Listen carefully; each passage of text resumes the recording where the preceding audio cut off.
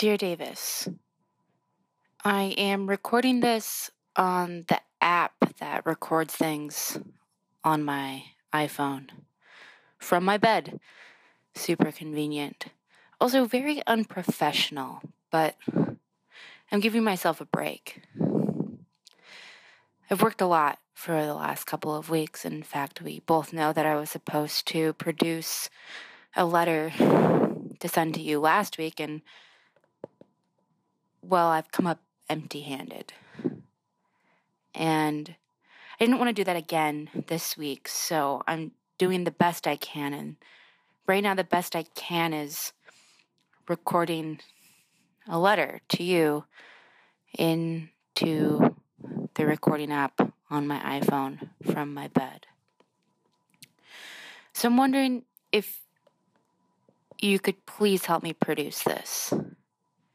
At this point, right now, would you please add some music?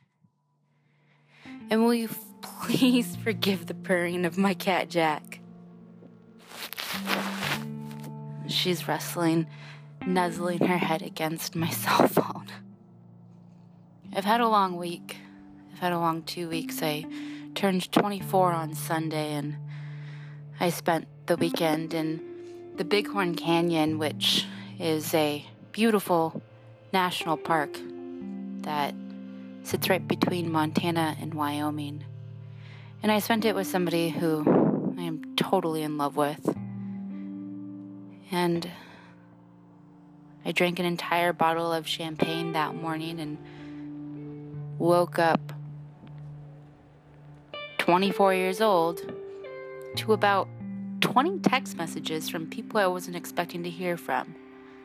And it was really nice. It was really nice to be seen. I didn't meet my goal of reading The Heart is a Lonely Hunter by Carson McCullers, but I am halfway through the book, and that's okay with me. I am trying to learn how to be okay with what I perceive as my shortcomings, such as not having anything made this week for our Dear Cast. It bums me out, but I also know that I'm doing a lot, and I'm trying really hard, and I'm trying to be what in my mind is a good person. I'm trying to be a good friend, a good employee, a good girlfriend, a good daughter, a good sister.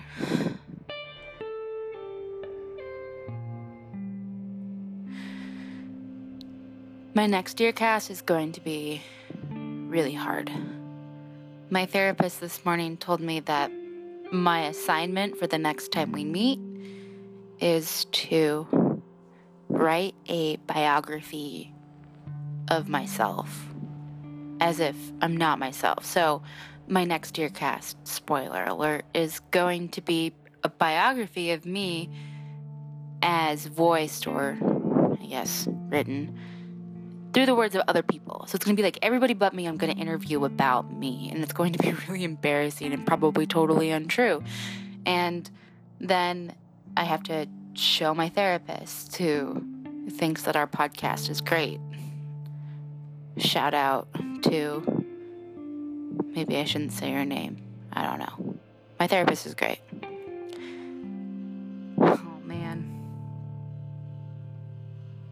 At this point in a Dear Cast, I'd be wondering how I was going to incorporate something that sounded cool, like a compelling audio bite that really gave this whole picturesque kind of letter thing a nice feeling of texture, of color.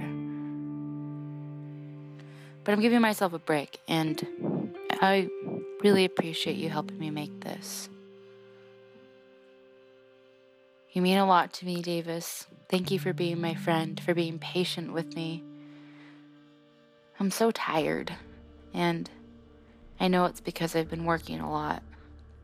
I love my job, but it never seems like I have enough money or enough time. I wish I had the means to make more money and to make more time. I guess that would mean that I would have to have superpowers or something. I don't know. At the end of the day, I'm just really grateful for this cat sitting next to me, who's making a lot of noise, in my opinion. And for a friend like you. With love, your friend, Bree.